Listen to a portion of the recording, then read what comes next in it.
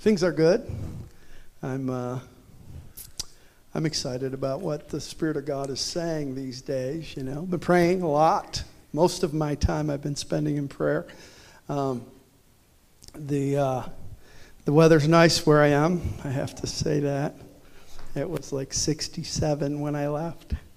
But other than that, no, it's good. Yeah, I'm sorry. I shouldn't have said that, should I? Got everybody mad at me. No, but we get snow down there and stuff. But other than that, you know, we're getting settled and praying a lot about nation changers. Nation changers, basically, there's two prongs to nation changers. One is it's more of a benevolence thing where we want to provide water, physical water for people in different parts of the world that don't have clean water. One of the things when I started traveling to Africa years ago that I observed was that a lot of the disease that happens and the problems they have medically and with malaria and all kinds of things is directly related to the fact that they don't have clean water. And I remember we were driving in Uganda, northern Uganda, by the Nile River. And I mean, this literally happened. We're driving along the road, and there's a guy in the river with his cows. He's washing his cows. A little while down the road, there's a guy in the river with a bicycle, and he's washing his bicycle. A little while down the river, there's a lady with her children washing her children. A little further down, there's a lady with a jug pulling water out to carry to her house. Now, I assume they, boil it or something like that. But the reality is there's such a need around the world for that kind of thing. And they say it literally can change villages and towns just having access to that clean water. So that's one of the things that's been in my heart for quite a while. And there's a company that I've been researching and looking into, and we want to connect with them. There's a lot that goes into actually digging the wells. It's not like you can't just go and get a shovel and, you know what I'm saying? There's a lot of geology and everything else that goes into it. So that's part of it. The other prong of nation changers is taking the Word of God to people that have never heard it. I've been in some places where, one particular place where there was a little boy, to make a long story short, who came in, he was the assistant pastor's son or nephew, I think. And he was in the meeting, and I walked in and sat down, and the boy walked up to me, and he touched my face, and he had never seen a white man before. This was in the jungle, literally in the jungle, And so there's tremendous need around the world for the simple gospel of Jesus Christ. Mm. It's simple. It's profound, but it's simple.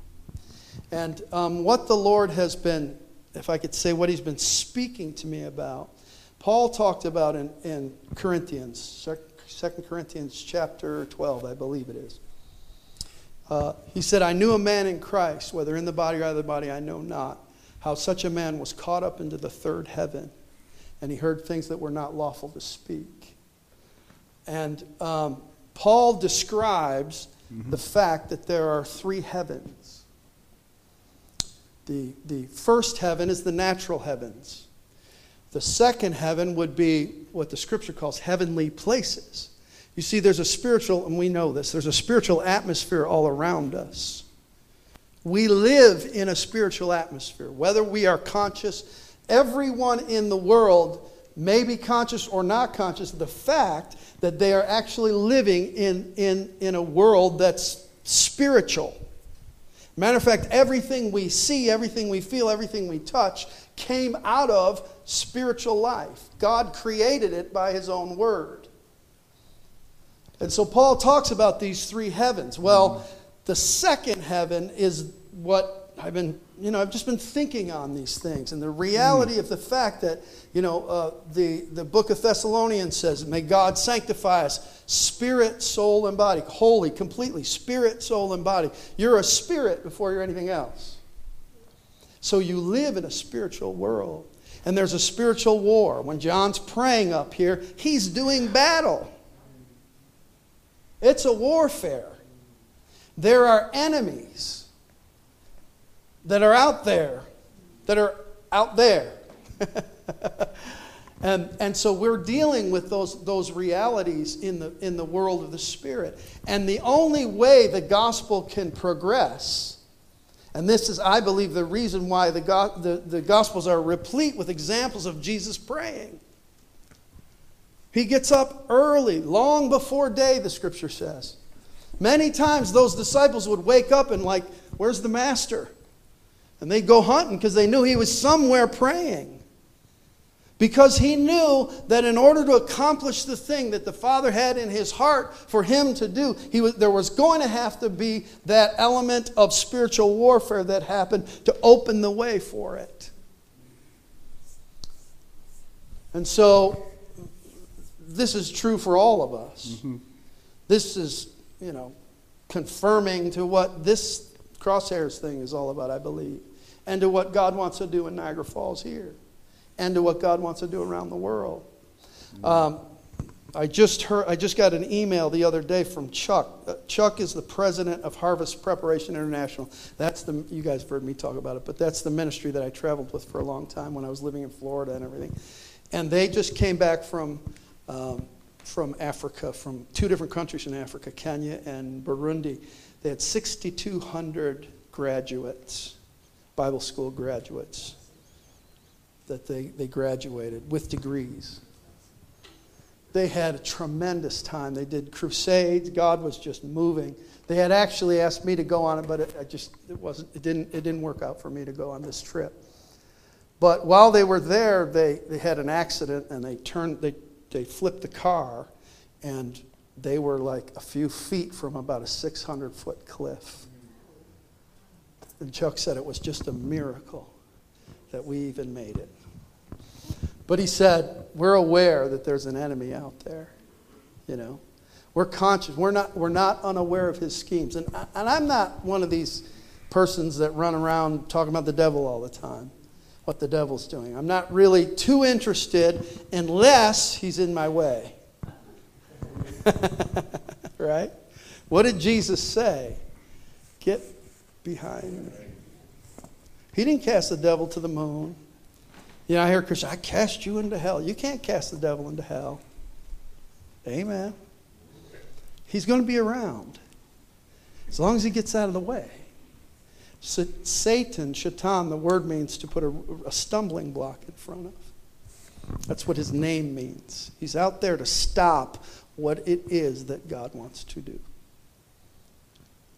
And so we understand that we have a responsibility because how many know passive Christianity never gets anything done? Passive Christians that have the mindset and the attitude, well, if God wants it to happen, it's going to happen. We'll just, Right. That doesn't work. It doesn't accomplish anything. Matter of fact, the enemy sits back and goes, I like that. He does. Mm-hmm. I like it. There has to be a fighting spirit in us. And I believe Paul's teaching is you go into Ephesians chapter 6, we wrestle not against flesh and blood.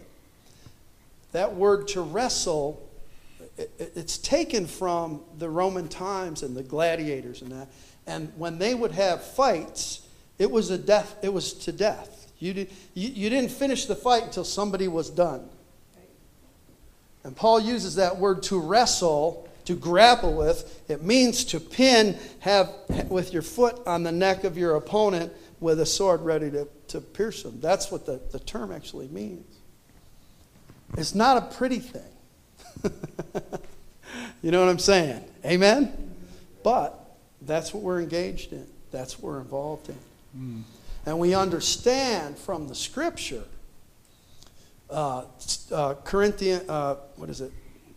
chapter 10, 2 Corinthians chapter 10. Who's got a Bible? Somebody got a Bible I can borrow? Thank you, sir. I think it's either 1 Corinthians or 2 Corinthians. Let me look it up.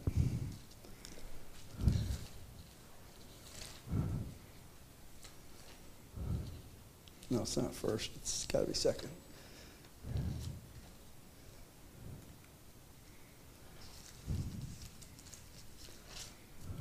It's the passage of Scripture where it says, the weapons of our warfare are not carnal. Is that right? Yeah, this is it. Okay. Let's just read through this for just a minute, and then I'll sit down. Just start with chapter 10, verse 1. Now I, Paul, myself, am pleading with you by the meekness and gentleness of Christ, who in presence am lowly among you, but being absent am bold toward you.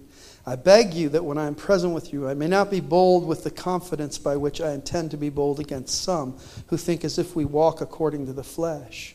Verse 3, for though we walk in the flesh, we do not war according to the flesh. It's like Anderson was saying, this isn't something where you get some physical thing that causes you to have victory in the world of the Spirit. Physical reality, that's not what it is. It's a warfare that we have. Verse 4, for the weapons of our warfare. It's a warfare. The weapons of our warfare are not carnal or natural. We could say the word natural there. They're not natural, but mighty in God for pulling down strongholds, casting down imaginations or arguments, and every high thing that exalts itself against the knowledge of God, bringing every thought into captivity to the obedience of Christ. So you can see the purpose of God is to bring the thoughts into a place of captivity to Christ.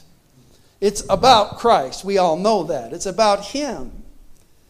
And so the purpose and the plan of God is to exalt Jesus. Amen? To exalt Jesus and to bring every thought to the obedience of Christ and being ready to punish all disobedience when your obedience is fulfilled. So the whole mindset, the whole thought process of the believer has to be one of, okay, we all want peace, we all want joy, we all want to live without conflict. But how many know in this life you face conflict? Amen. While you're in the world, you shall have tribulation. That's one of the promises. Amen. It's not one we claim all the time, but it's there. Right? You're going to have difficulties. You're going to have troubles. You're going to have to overcome certain things. And there's a warfare involved. So what's the Lord saying to us? What's He trying to communicate with the body of Christ? What I believe He's saying is that because right now, in a general sense, what's happening in the church, the true church of Jesus Christ, is we are in a time of testing. You know? It's not popular to talk about it, but it's very real. Mm-hmm. All the stuff how many know that all the stuff that's going on in the world, all the like we talked about Canada. I've been watching that thing because I was born in Canada. But, the government in Canada is a mess, man. And they're really hog-tying themselves because they're trying to do something. Well, it's the whole global agenda that's out there. Freedom is an enemy in these days. And Christ is freedom, It's for freedom's sake that God has set us free. So it's all about freedom and taking away our freedoms. Anyway, the point I'm just trying to make is that we're in a time, I was talking to Dr. Bonity one day, and we were talking about, it was maybe a month ago, we were just talking about how most of the time, every year, a lot of this sort of quote-unquote prophecies and prophets come out at the beginning of a year and say, this year's going to be whatever. A year of blessing, this year's going to be this, it's going to be that, And I said to Dr. Bonnie, I said, what do you think this year's going to be? What's in your spirit? He said, it's trouble, man. It's testing. And I agreed with him. It bore witness to my heart, that we're facing these things. And, it's not to be discouraged. As a matter of fact, if you're a person of faith, you look at the challenge and go, yes, this is an opportunity for God. Amen. It's not like, oh no, what are we going to do? No, man, you sort of pull yourself up by your bootstraps and say, all right, it's a war. We're in a war. Time to get to battle.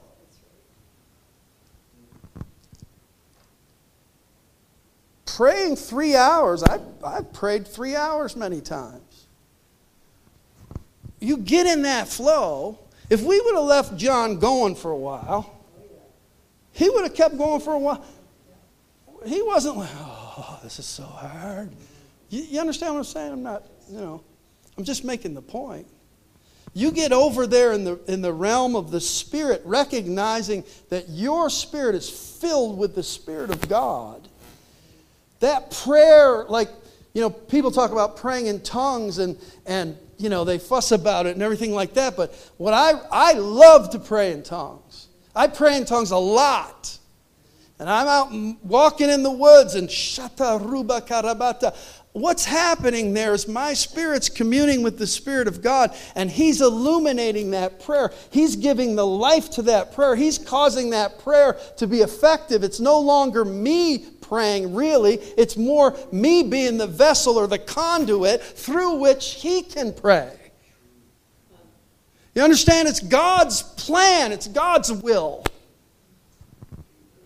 The perfect will. The Bible says we pray the perfect will of God. And one of the reasons we're able to do that in the Spirit is because our minds aren't in the way. But you don't understand what you're saying many times. That's a good thing. Amen? You get over there in the Spirit and hours can go by because it's not you. So, this whole idea of the three heavens, Paul was caught up to the third heaven, which is the throne of God. That's where God sits. And he said he heard things that were not lawful to speak. That's an interesting phrase. It doesn't mean they couldn't be spoken. It meant that it was contrary to all the law had to say. That old covenant. That's a whole other topic. But he heard things in that world of the Spirit. So, I guess one of the questions we can ask ourselves, what are we hearing? Brother Hagin used to talk about hearing, seeing and hearing. He said he built the whole ministry of Rhema by walking over the land that they had purchased and praying in the Spirit and hearing and seeing what God wanted to do. So, in the plan here, we recognize, each one of us has to recognize, what's my part? Because it's a war. Do you realize your part could have everything to do with the survival of maybe the person you're sitting next to? I want to go into war with people that got my back, man. I want to go into war with people I can lock arms with, right? That we're fighting this fight together. The Bible says, fight the good fight of faith. Why is it a good fight? Because we win. Amen? So, keep praying for me. Keep praying for us. What God is doing, we're looking at. I just got a phone call from a friend of mine from Nigeria, and he's setting up a bunch of things in November, wants to know if we can come. One of the issues, and you can pray about this, is some of the countries, they're still dealing with the vaccine and whether you have to have the vaccine to travel and all that kind of stuff. I don't want to get this thing. I just don't want to get it. I don't trust it. I'm just telling you what I think, okay? I'm not saying this to anybody else. I don't want to get it because I don't trust it. And I've prayed about that and said, Lord, what if it's a situation where they won't let me get on the plane or they won't let me fly there? And I said, well, you could translate me. There you go. that would work, just go to sleep and wake up and you're in Paris, hallelujah. You know what I'm saying? But I'm just letting you know that's an issue right now. Fortunately, with the trip that the guys just went on, they didn't have to. They just had to. When they got there, they had to be tested, and then they had to quarantine for 24 hours. And that's how they did it in, I think that was Burundi, where they had to do that. So, but anyway, just keep your prayers going. Appreciate y'all, and thank God for what He's doing. We want to get people saved, man. I don't think we have that much time left. I really don't. I mean, and that's not to put anybody in fear or anything like that. I'm just saying we want to get the gospel to people. I want people to know how much God loves them. That's what I want. So, amen? Amen. Bless y'all. Thanks for having me this morning.